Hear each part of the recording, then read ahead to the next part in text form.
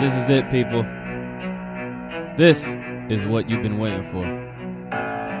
This is Everyday Celebrity Podcast. The podcast for everyday people with everyday problems, trying to find everyday solutions to accomplish everyday goals. Let's start the show.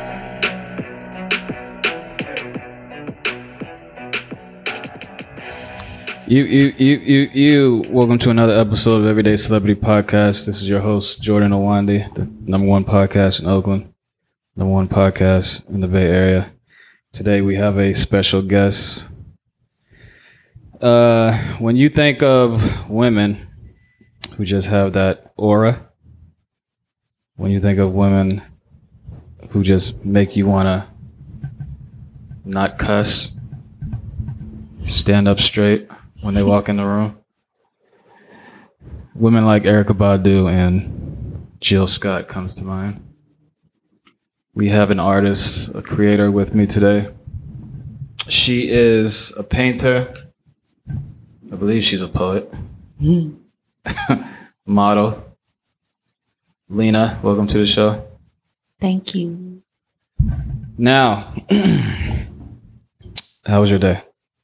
My day was good. It's a blessing. Yeah. I'm grateful. I am, I was just telling you that, part of my MSW program includes an internship. And because of COVID and everything, almost everything is being done remotely, via Zoom and things like that. So I'm a little, just a little drained, but I also feel very recharged being in this space. So I'm doing What are you good. in school for? It's a master's program for social work. Yeah.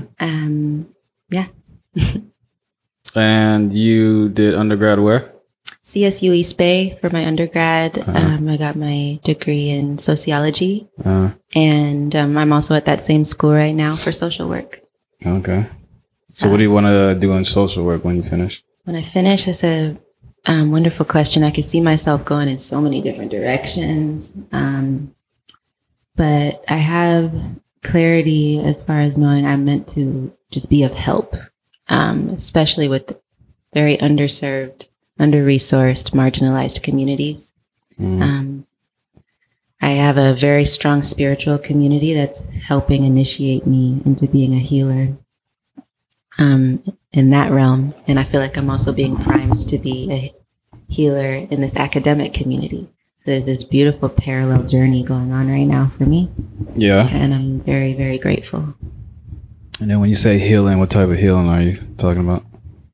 I don't feel like, similar to art, I don't feel like healing can really be confined to one mode. If you're meant to be a healer, it presents itself in so many different modalities and manifestations. But I did come into this world just with this kind of empathic energy,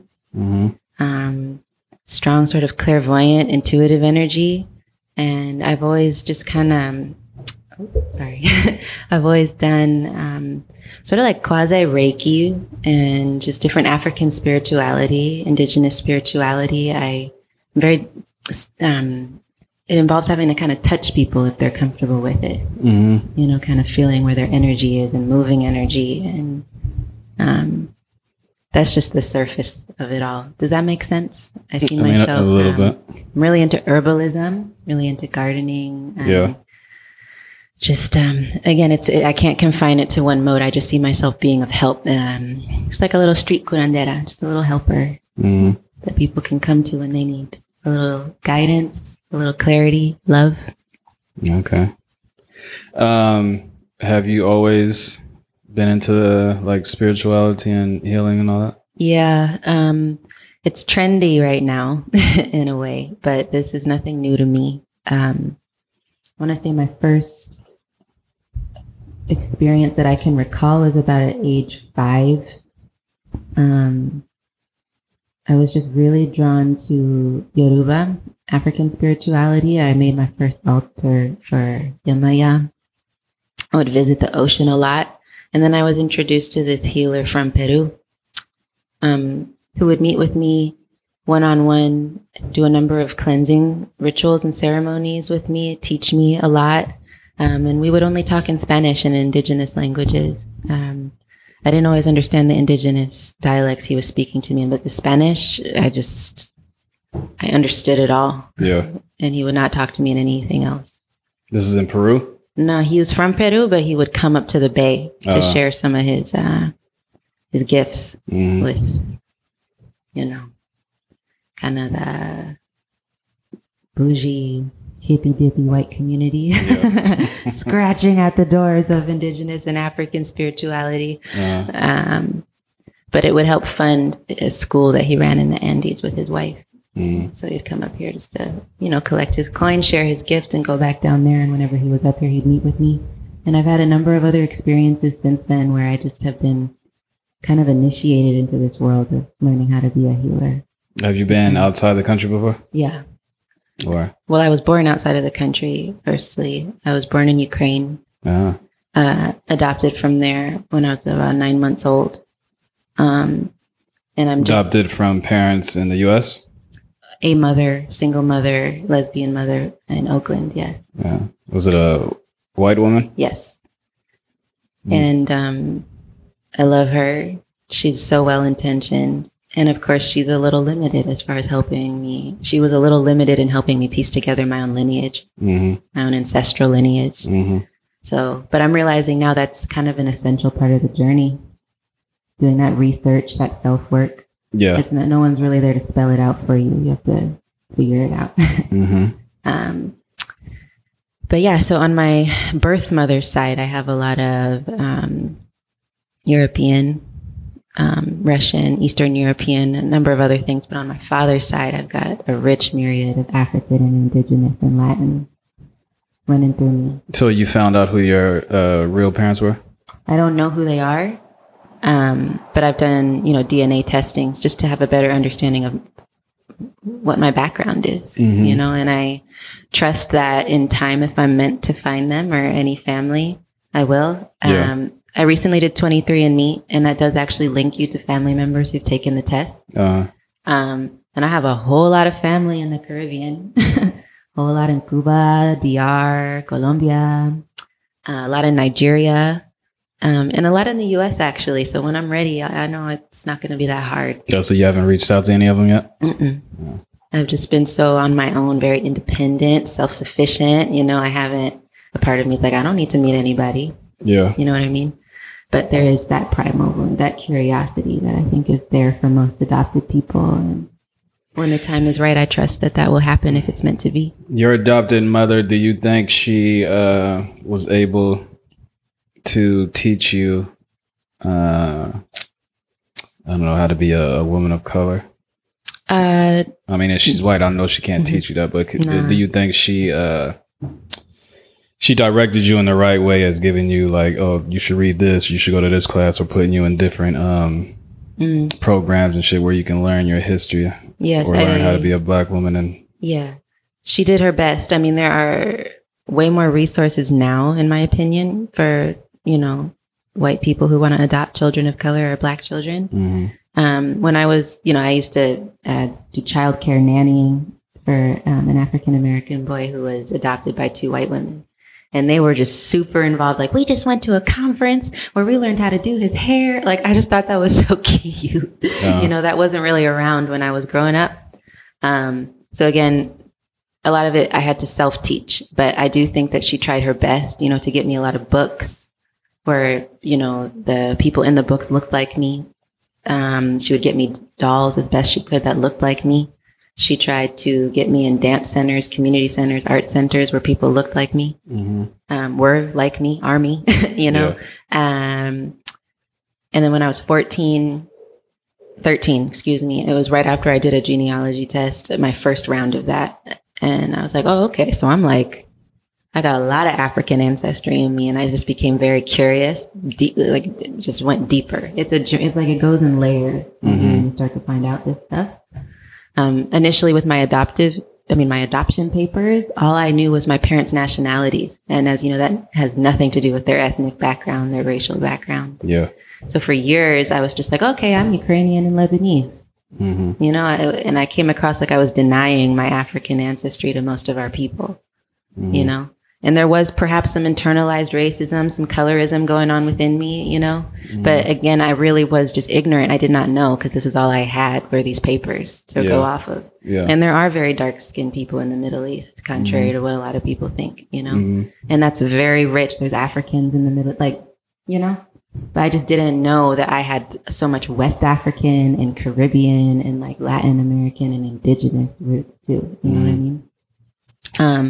But yeah, sorry to answer your question directly. I went to this, have you heard of Camp Akili? No.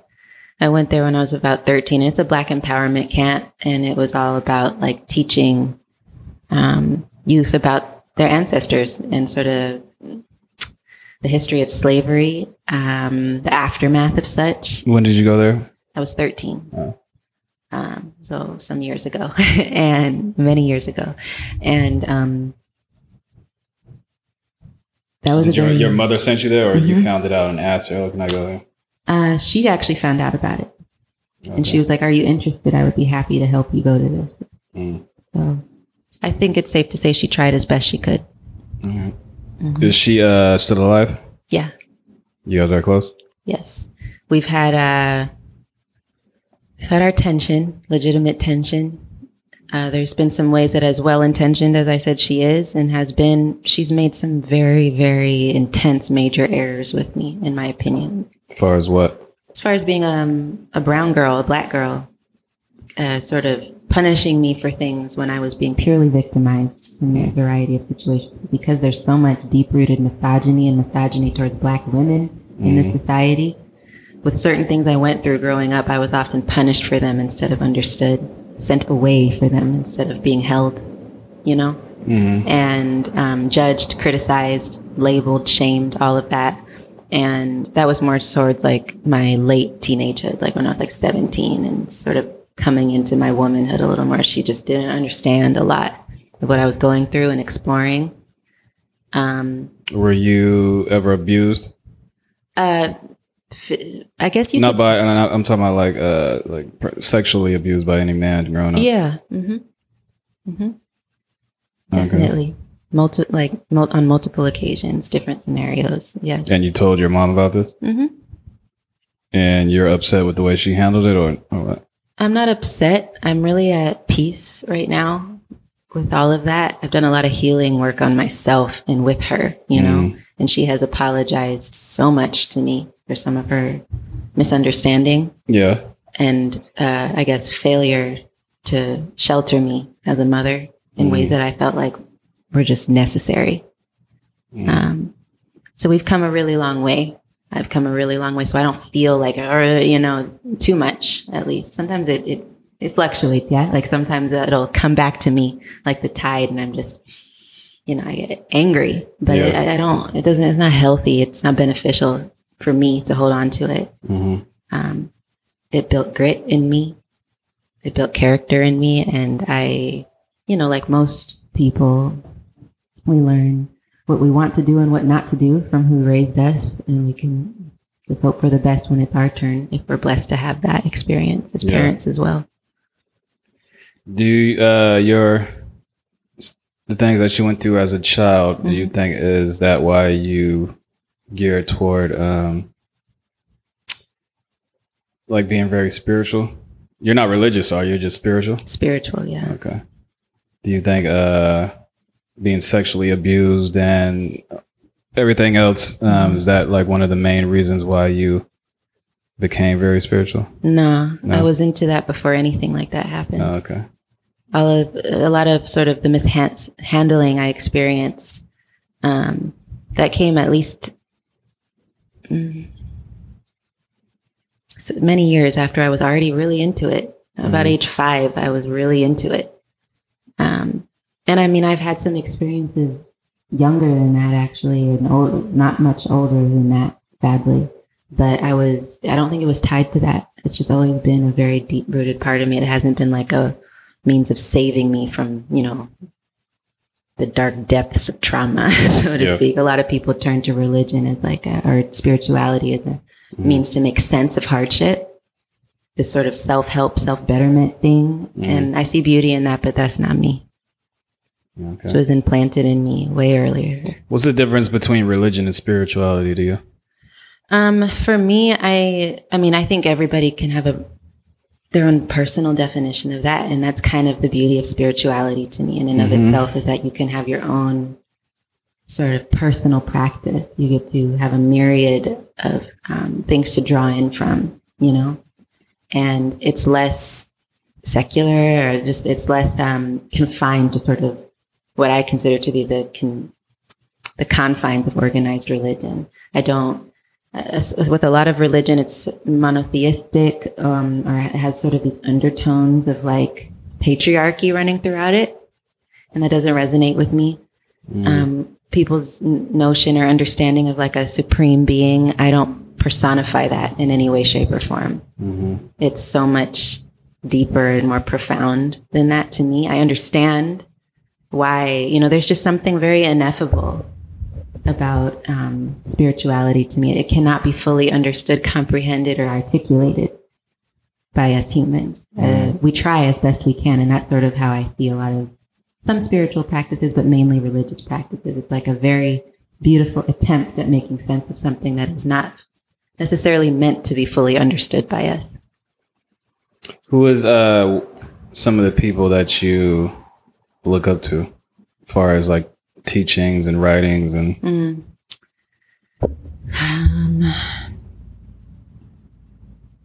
I love a number of Middle Eastern poets, Hafiz, Rumi.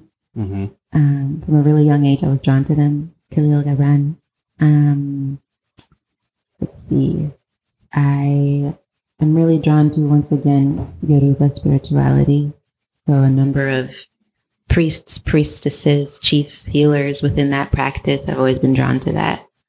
Same with Santeria. I mean, that has like religious, like Christian undertones, you know, but it, the roots of it are still African. Yeah. So I've always been drawn to that. As far as philosophy goes, I mean, I love ancient and Western philosophy as much as I like Eastern philosophy, East and West. But as far as that goes, I love, you know, Plato, Socrates, even more like more modern European thinkers. Like, I mean, they're not that modern at this point, but more modern than that. So I love Heidegger, even though it's just likely, you know, it's difficult for me to reconcile with my liking of some of these men, white men, because I know that they considered me intrinsically beneath them. Yeah. But I still see beauty in some of their truths. I love Foucault. I love, who else do I love? Of course, I'm drawing a blank right now, but those are just some of my favorites. Those are the ones I always return to. Yeah. When did you start painting? That was probably it's actually hard for me to say. I think dancing and painting both entered my life at a really young age. About probably 5, once again, is when I started painting dancers, female dancers. Okay. And that was a big theme. I've always painted women. I don't really have any interest in painting men, and people have misinterpreted that. Wait a minute. Why? I'm about to tell you. I love men. I'm actually like sadly only drawn to y'all as far as like my sexual orientation goes. A lot of people surprising. I know. A lot of people misconstrue my love for painting women as being drawn to them sexually, because I often do depict women in sort of a sexual manner or nude manner. And you have to be you have to love the female body if you're like painting it, right? It's beautiful. It is art. The female form is just divine, you know. And that is true. But I can have respect for it and love for it and not want to have sex with it. You know, it just doesn't do it for me. So you just don't paint male bodies because it's not as fun to me, not as interesting to me, not as beautiful to me. I'm not saying, like, I've had a lot of women interested in me over the years, but I feel like I'm a little selfish when it comes to the love department with them. You know, I don't have any interest in reciprocating certain things they want to do to me sexually. And that just feels wrong. So I'm just like, it's not fair to you, sis, or whatever you go by, you know? Yeah. I like what I like. I like strong, divine male energy. Nice. In that department. Okay. But I have so much love and respect for just everything under the sun. You know what I mean? Mm-hmm. I don't judge or discriminate against anybody who resonates with something different as far as like platonic connections, spiritual connections, professional connections, whatever, you know. When you were growing up, did your mother have a partner? Mm-hmm. Many. Or not many, like, not like a plethora, but just, you know. So she didn't have just one woman that you knew your whole life? Mm-mm.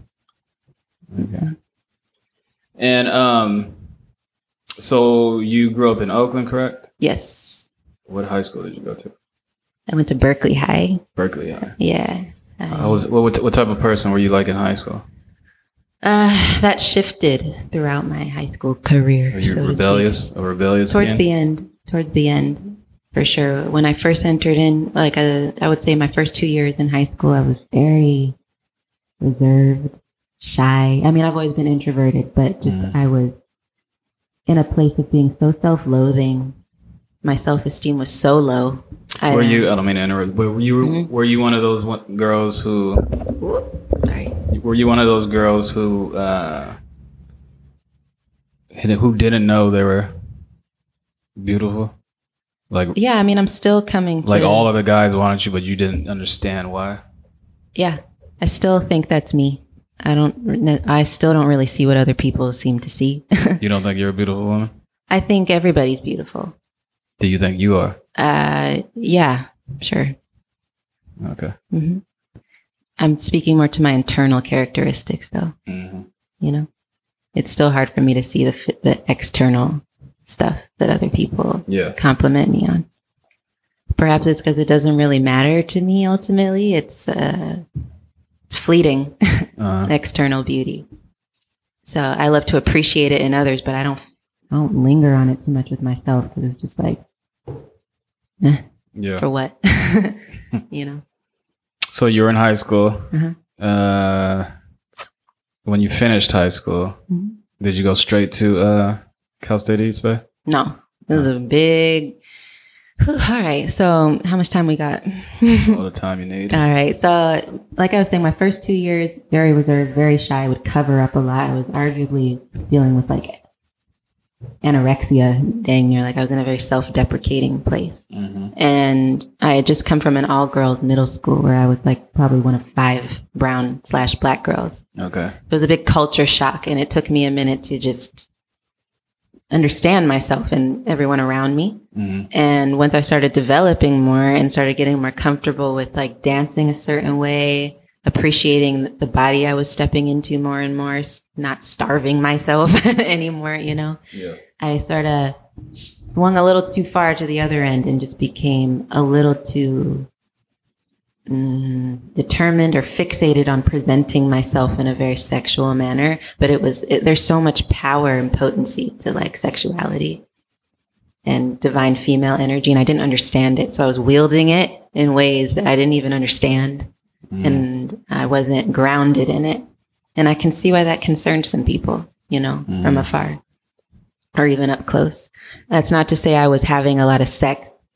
I know it sounds like I'm saying that, but it was more just the type of male interest I was pulling in and allowing, you know, it just, it was a little murky. Yeah. And the way I was dressing even, it was like I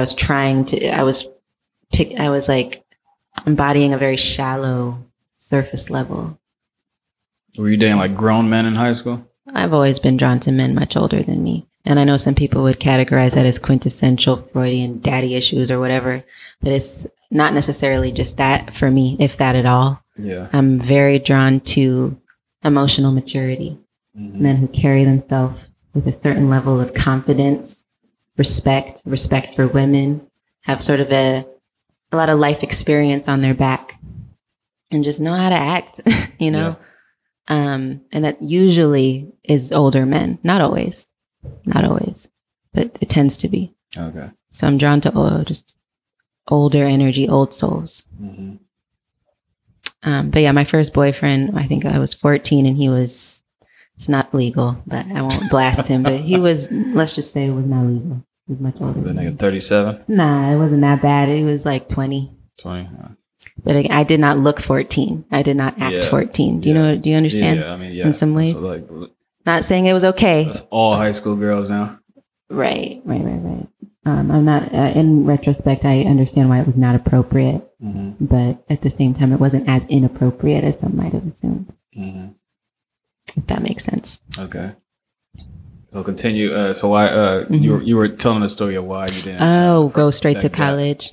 So basically, in my senior year of high school, prom night, I was videotaped having sex unwittingly. I did not know this was happening to me. Wow. And it wasn't even being done by the person I was having sex with. We were both it was unbeknownst to us both.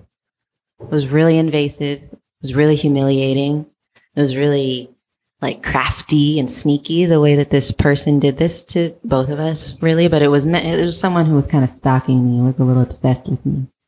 And I didn't know. So it was a fellow student. Mm-hmm. And How did you find out? A close girlfriend of mine approached me the following week at school and was like, "Do you know, are you good?" And I was like, "Why wouldn't I be good?"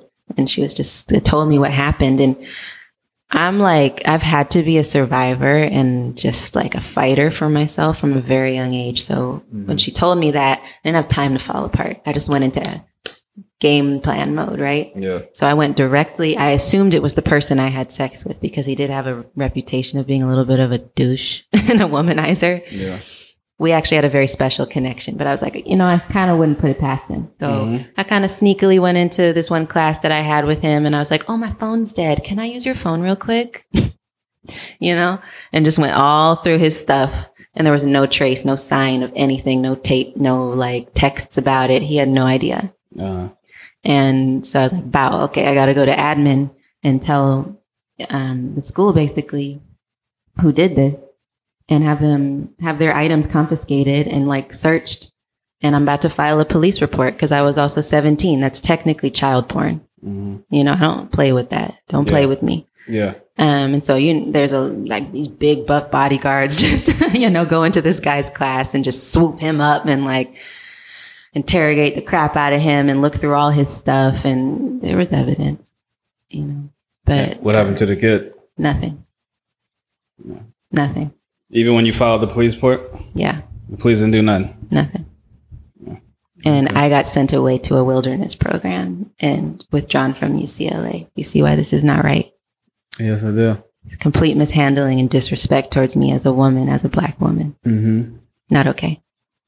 The kid who filmed you, was he white? Nope, brother. He's Black? But the person I had sex with was white. Okay. So, Yep. Were you, how did that affect you mentally? I'm sure you can guess how that affected me mentally. It was traumatizing, and also being sent away, just sort of the intergenerational trauma I was carrying as a Black person, a partly Jewish person, an adopted person, not knowing where am I going, what is happening to me, like, yeah. You get it. And feeling very punished for doing things that, the moment that I was having with this person, having sex with the person I was having sex with, it was consensual. It was meant to be private. We were having safe sex. In essence, in my opinion, there was nothing intrinsically wrong with my behavior in that regard. Mm-hmm. What was wrong is that someone was filming me. Yeah. Found a very creepy, bizarre way to film me and was distributing that to some of his friends and people around the school. Did he sneak in your room? How did this happen?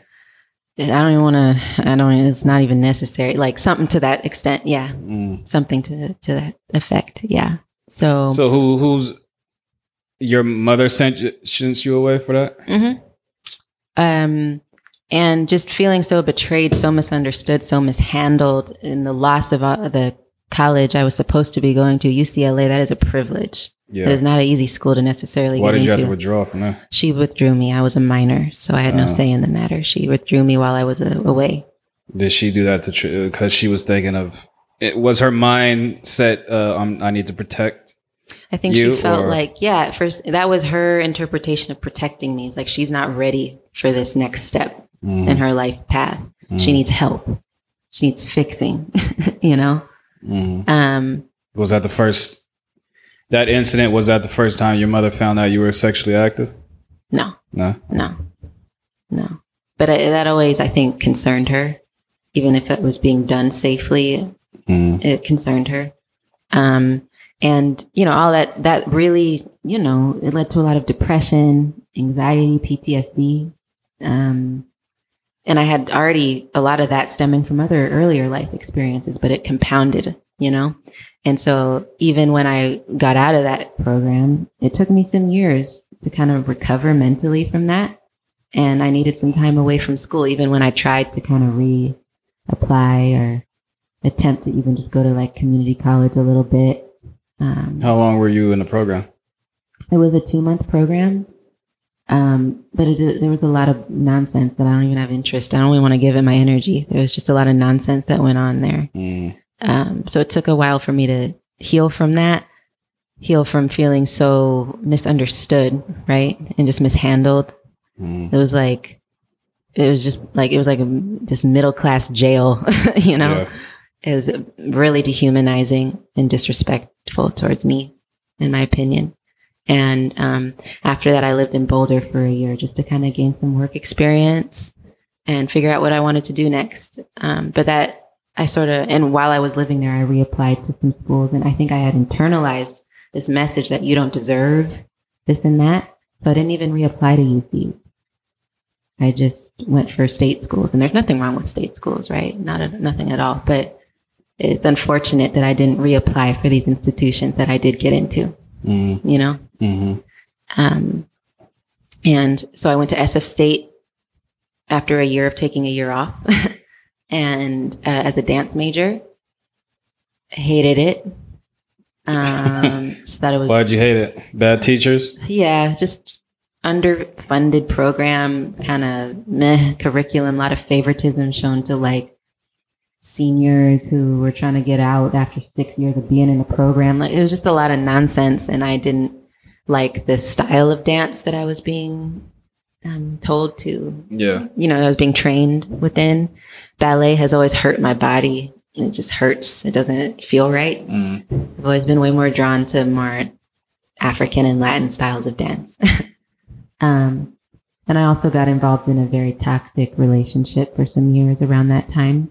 And that really threw me off my educational track as well.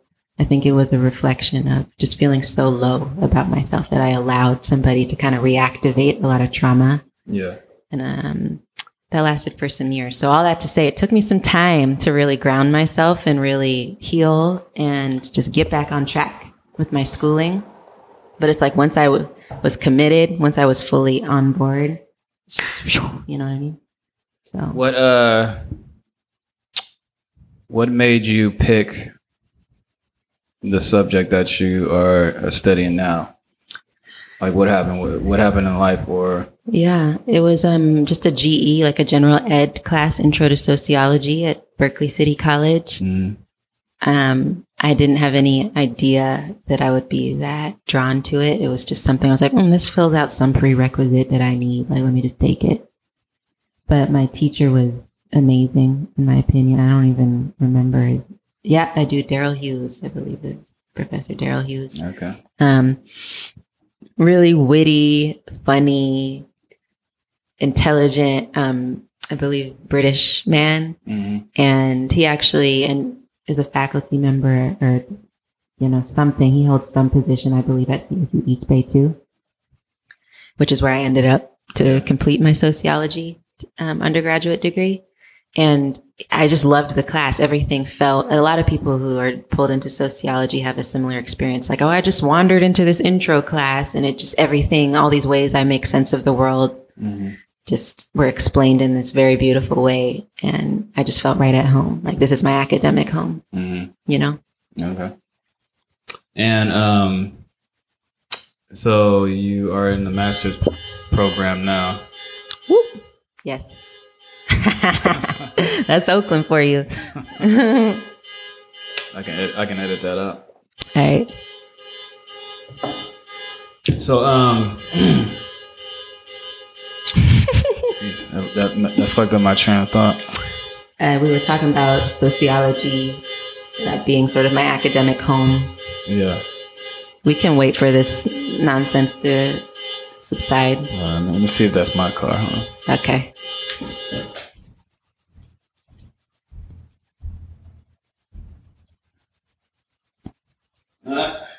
That's always good. You never know. Anyway, you were saying? Yeah, so you so let's talk about painting. Your paintings. Do you sell your paintings? Do you Oh yeah. you put on shows or anything? Yes. You know, it's a balancing act, just being a creative and an academic. You know, with this strong pull towards healing work and just every other endeavor I have in life, you know, it's something that's always been hard to juggle. But especially in my very early 20s, I'm sort of towards my late 20s now, but in my early 20s, I was doing a lot of art shows. I've had a website for years that I sell art prints on, and I do freelance commission work still. I just don't always post about it, but it's always there. It's an undercurrent of who I am. Always selling watercolor art mainly. So. And how do you find the people that you paint? There's usually not like any real, you know, people. It's just visions that come to me and I just paint, you know. Sometimes I'll come across a really beautiful woman on Instagram or something. And if I am drawing her, I'll always tag her, you know, to give her respect and the photographer, you know, respect for the image. But usually it's just coming from my head, from my dreams, from my subconscious. It's not anyone specific. People often think I'm drawing myself. They're like, oh, this looks like a lot of self-portraits. And I can see why, like, some people would say that, but it's not intentional, you know? How do you feel, in what way have you changed, like mentally and physically? Since when?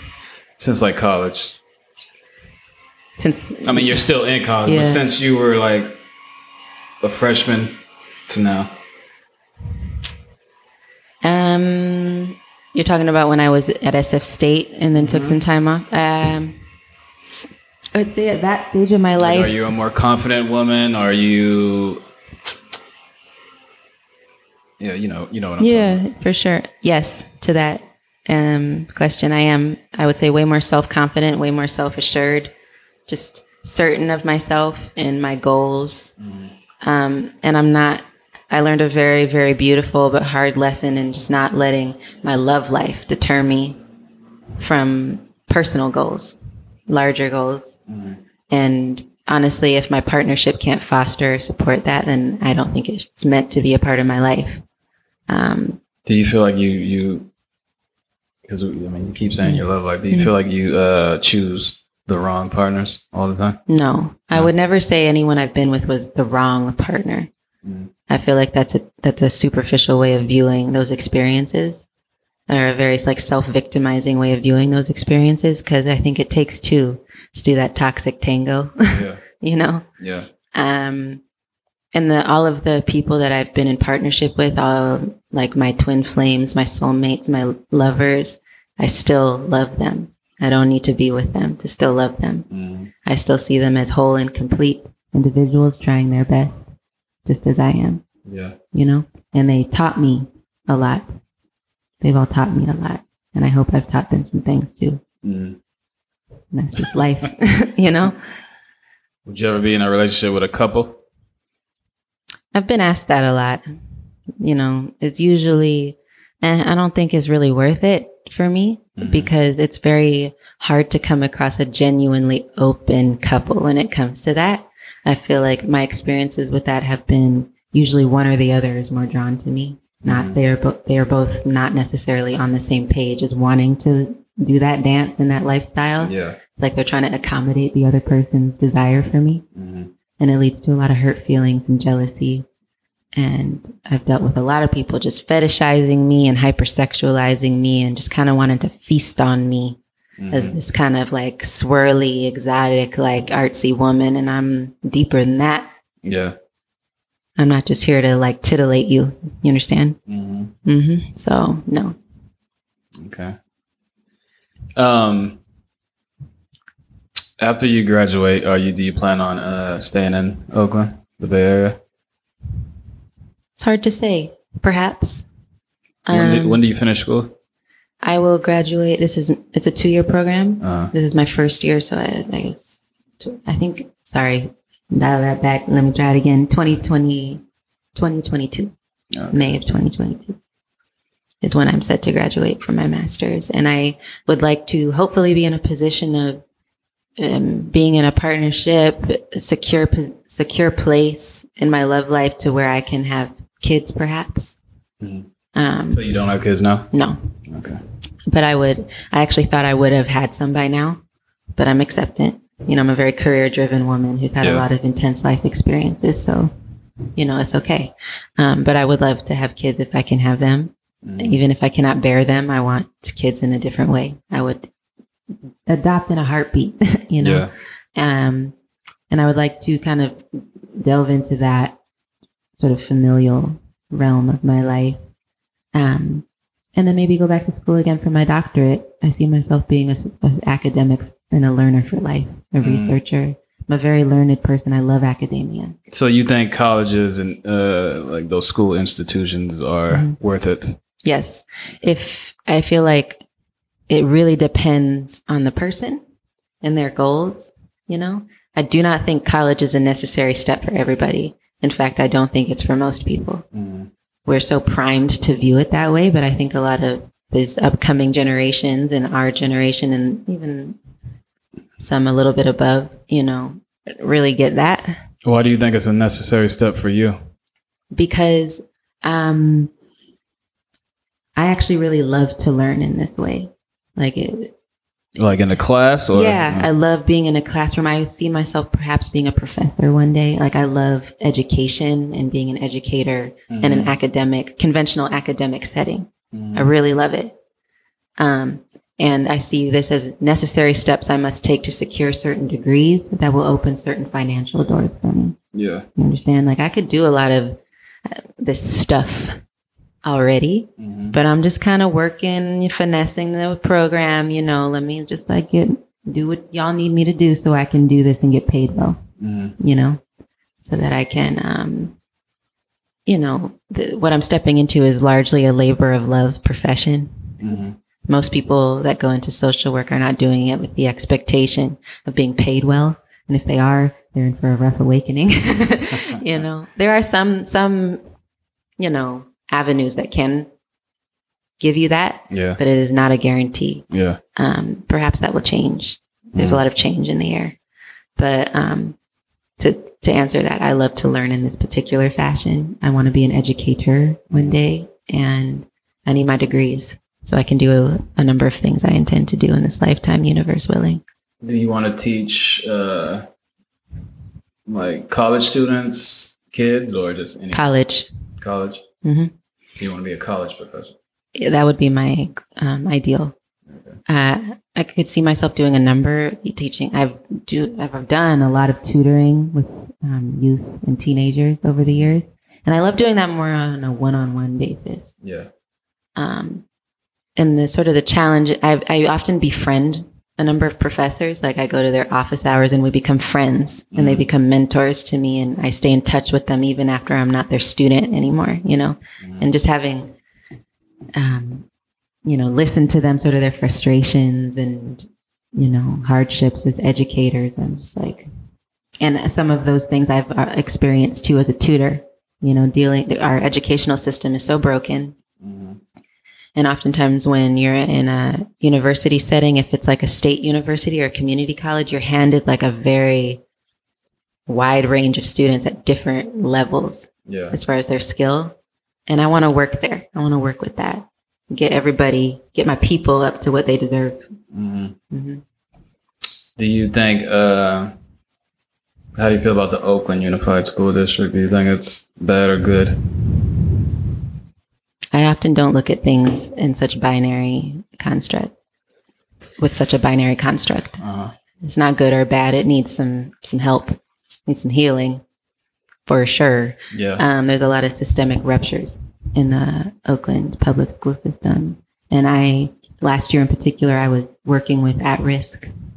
I don't really like that term, but that's what it's often referred to as at-risk youth, seniors who are presenting an extremely high likelihood of dropping out. I worked with this nonprofit as a volunteer, and I would go into these classrooms and work with students one-on-one that had been identified by faculty and admin as like, this person's about to dip, Yeah. Help, please. And I would work with them for the school year. And that was a really eye-opening and gratifying and beautiful experience. And it was just like, oh my goodness. A number of these kids are going to end up at state schools. A number of these kids are going to just end up in a variety of different areas of life. And I want to help, so they're not overwhelmed when they, in whatever, the next environment they're in is. Okay. Have you ever been to therapy? Yeah. I've been in therapy since I was really little. And I've taken pauses and stuff. I'm in it now. I think that we need to destigmatize mental health. We need to destigmatize having a therapist, a counselor, just somebody outside of our immediate life having an unbiased, quote unquote, opinion. A safe emotional space to just let it all out. I don't think there's such a notion attached to that means that there's something wrong. And I feel like even when your life is at peace, that is a very beneficial privilege to have in your life. Is your life at peace now? Yeah, in some ways. Some things are still falling into place, but I feel like I'm like coming up and out of some very dark waters. Yeah. And I'm feeling very grateful and at peace. Has a therapist ever prescribed you any? Can therapists prescribe drugs? No. That's a psychiatrist. Yeah, psychiatrist. Why do you ask? I'm just asking. You're just asking. It's just You're never just asking. People don't just ask anything. no, but I'm just asking. Okay, but that has been something that has been offered. I mean, you said you were diagnosed with what? ADHD? I definitely didn't say that. No. What did you say? What did you say earlier? I never said I was diagnosed with anything. Oh. But I perhaps alluded to self-diagnosing with as far as depression and anxiety and PTSD goes. And some people do turn towards like prescription medication or Western medication for that. I did that once when I was like 18. It didn't work for me. Yeah. And it's such a gamble too. It's such an experimentation, a trial and error with those sorts of medications can really exacerbate your symptoms. Yeah. The reason why I was bringing that up is because I don't agree with when someone said giving them medicine. I feel like if you're sad, then I don't know. There's ways to get out of depression. For sure, I completely agree. You don't even have to take medicine, and I think medicine makes it worse. And it creates other problems. I can see why you'd say that, and in part, I agree. I think for some people who have I don't completely disregard or want to not give credit to sort of the power and efficacy of some realms of the allopathic approach. And I feel like with some people who have very severe symptoms, very maladaptive symptoms, I know I'm using very Anglocentric, Eurocentric terminology right now, but there is some legitimacy to it. Yeah. And for some people, I do feel like who have like literal chemical imbalances, chemical and hormonal imbalances, some medications can really be beneficial. It would be my hope that would not be a permanent necessity, but for some people it might be. And again, we need to destigmatize that. If that's the case for them, so be it, But I do think that medications are overprescribed. The whole world is just like medicine, Western medicine, how it's commercialized, just the overtones and undertones of capitalism and just capitalistic greed Yeah. going on there. It's just like, how do you cannot put a money value on compassion. And we try to in this society, and it's awkward when we're failing, in my opinion. When was the last time you felt you were depressed? I don't know. I feel like these days we all have been feeling a little depressed. How do you get over that? I tend to turn towards plants, meditation, Like art, planting, gardening, Okay. and herbalism. Like I'm really into tinctures, not marijuana, but other forms, like concentrated forms of liquid forms of different plants and herbs. So explain that to me. So you, what do you just? These are just herbs that you drank, or what? Or just You can take them in a variety of different, forms. You can eat them. That tends to be a little hard on most people's digestive tract. So usually putting it in water and mixing it with something else to kind of dilute it a little bit can be easier, but it's effective in my opinion. Even just, it's the bubbly water. Basil, holy basil. You can get that in liquid form, put it in some water, drink it. Really good aid for anxiety. So many indigenous and African communities have a very strong understanding of how if you just go about things with a plant-based and holistic approach, most things can be remedied just by that. And community, human connection. I feel like so much of why people are depressed or sad or whatever, it's due to a lack of genuine, meaningful, and consistent human connection. We're becoming so isolated, and with COVID and everything, it's not making things much easier. And I feel like a lot of people, just alcoholism is through the roof right now. Drug abuse, or, substance use issues are through the roof right now. Domestic violence through the roof right now. Divorce rates, we're hurting. So let me ask your opinion on this. Divorce rates are up, yes, and domestic violence is up, yes, because everyone's stuck in the house. Now, my question to you is, why do you think that is? I mean, if you were with the man, why now get divorced when you already known this person, or the person, like he or she known you, whatever? I think that for some people, I can't, my perspective is limited. What's your opinion? My opinion on the matter is that people are being forced to be around one another way more than perhaps they were before. Like, even if you've been with somebody for some years, you're not necessarily cooped up in a house with them 24/7. Yeah. So even things that might have been a little annoying or bothersome, it's like, all right, at least I get some relief. I get to have my own life outside of the house, and there's so much immense, just layered levels of stress that we're all going through as individuals. And it's very easy to scapegoat people and kind of use others as a punching bag that are just in your immediate sphere, Do you think it's because people can't go out and cheat anymore? I think cheaters, where there's a will, there's a way, honey. Like, I don't think that's changing really. Like husbands who were married, now they're stuck in the house and they can't leave and go see their side piece anymore. They're stuck with. It is my educated guess that that's not shifting much. Oh, okay. I don't think that particular dynamic, again, where there's a will, there's a way for that kind of individual. And even if it's not in person cheating, we know how the internet works. It's not that hard, but I can't necessarily speak to that dynamic, but at this point in my life, at least. What do you miss about, what do you miss the most about the way things were to how they are now? I miss, I'm a very reclusive, introverted, solitary person. And I really like having a lot of alone time out in the world, out in nature. And even not necessarily in nature. Like, one of my favorite pastimes is to just go to a restaurant and eat by myself, reading a book. Yeah. And it's just not a comfortable or safe experience in a variety of ways right now. I just love going on little solo adventures out in the world.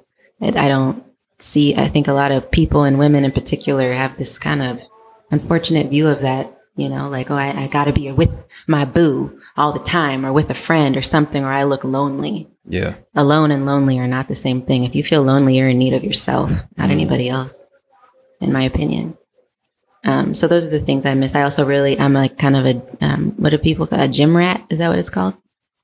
Yeah. I used to really love working out and going to the gym. And I found like other ways to make it happen. But that was just part of my like routine, just having sort of set routines. I miss that. I mean, the downside to the gym life is that you got to deal with a lot of looking eyes and a lot of entitlement and impatience, like how many more sets you got? Like if you don't back and let me finish, my God, things like that. Yeah. But, the smell, the stench, just sweat and stinky equipment, all that. I don't miss all that. But those other things I really do miss. Okay. Now, what do you like about how things are now and what they were? It has really allowed for me to slow down and be more introspective and reflective on a lot of things. It's given me time to take pause. I've had the privilege to take pause from some things that were obligatory prior to all of this. I was a full-time student, full-time worker. So, from like 8 to 3, I was in school. And then from 5 to 11, working about 5 to 6 days a week for like 5+ years. That was my grind, and prior to that, I was just working full-time, really long hours. So, and I worked during sort of up until July, I was an essential worker. I worked in a restaurant doing takeout. Prior to that, I was waitressing, and I just shifted into the takeout because, dining wasn't allowed for some time. And just, I took a month in between like that and grad school. And that month alone was just like, so many things hit me. There was a lot of self-realization, during that month alone. I was like, wow, imagine, we put a lot of, emphasis. We give a lot of love to, thinkers like Buddha. That was a privilege, to be out in the woods and just think like that. A lot of us don't have the privilege to do that. A lot of our people don't have the privilege to do that.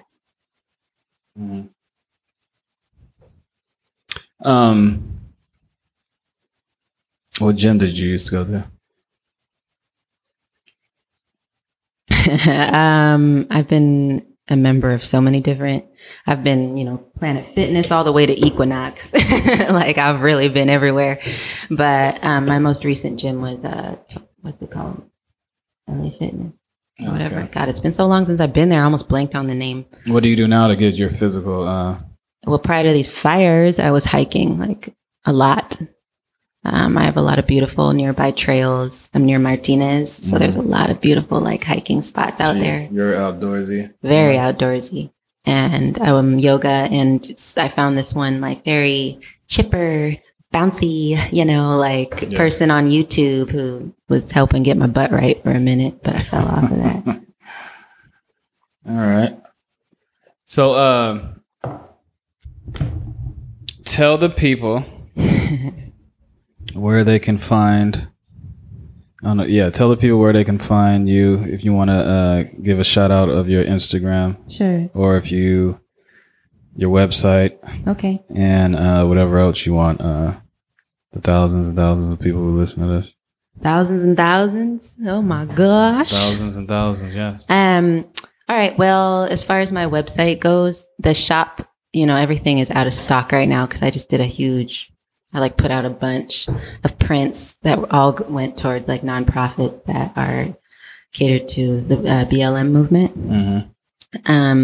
And right now I'm working on some pieces again, and I still like almost all the time, at least 25% of my sales go towards nonprofit organizations. And I put all that information on my website so you can know where it's going. Yeah. And if you don't support it, cool, but, my website is, I'm just going to spell it out because I've got a Ukrainian name and it's going to confuse people. So, it's by LenaChristina.com. So it's BYLENAKRYSTYNA.com. And my Instagram is Lena Christina, LenaKrYSTYNA. I tend to share, it's a myriad of things I share on my Instagram in particular. Again, I don't feel like I can confine myself to one mode of expression as a creative, as a healer, as just a force of just female energy, you know. Well, we all have female and male divine energy within us all, I believe. But I tend to really own my female energy. Yeah. I guess male energy too, because I can be kind of like, as you know, even in this conversation, I've had to say some things. But yeah, find me on there. I share my art, a lot of socio-political stuff as well. Yeah, that's where to find me. Please be a part of my ongoing journey. All right. Well, ladies and gentlemen, yeah, please follow her on all of those different platforms. Support her.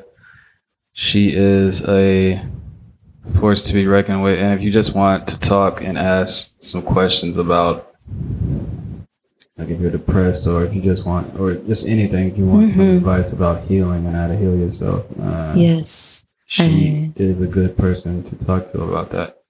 Because it's good to talk to people who actually been through the shit that you are seeking. I've been through a lot. I didn't even share all of it on here tonight. I could tell you were trying to get me to go there, but Well, we can do part 2 another day. maybe not. Some things don't need to be said, but just so people know, I can relate to a lot. I don't want to bring my shit. Can I say cuss words on here? Okay, I don't want to bring my shit into other people's shit. This is their safe space, right? Yes. But just know that I might get it more than you think, and I can plug people to other things if I'm not the right person for them. All right. So. Well, thank you, Lena, for gracing me tonight. Thank you as well. I'm very grateful. This is Everyday Celebrity Podcast. We are out. You. Ashe.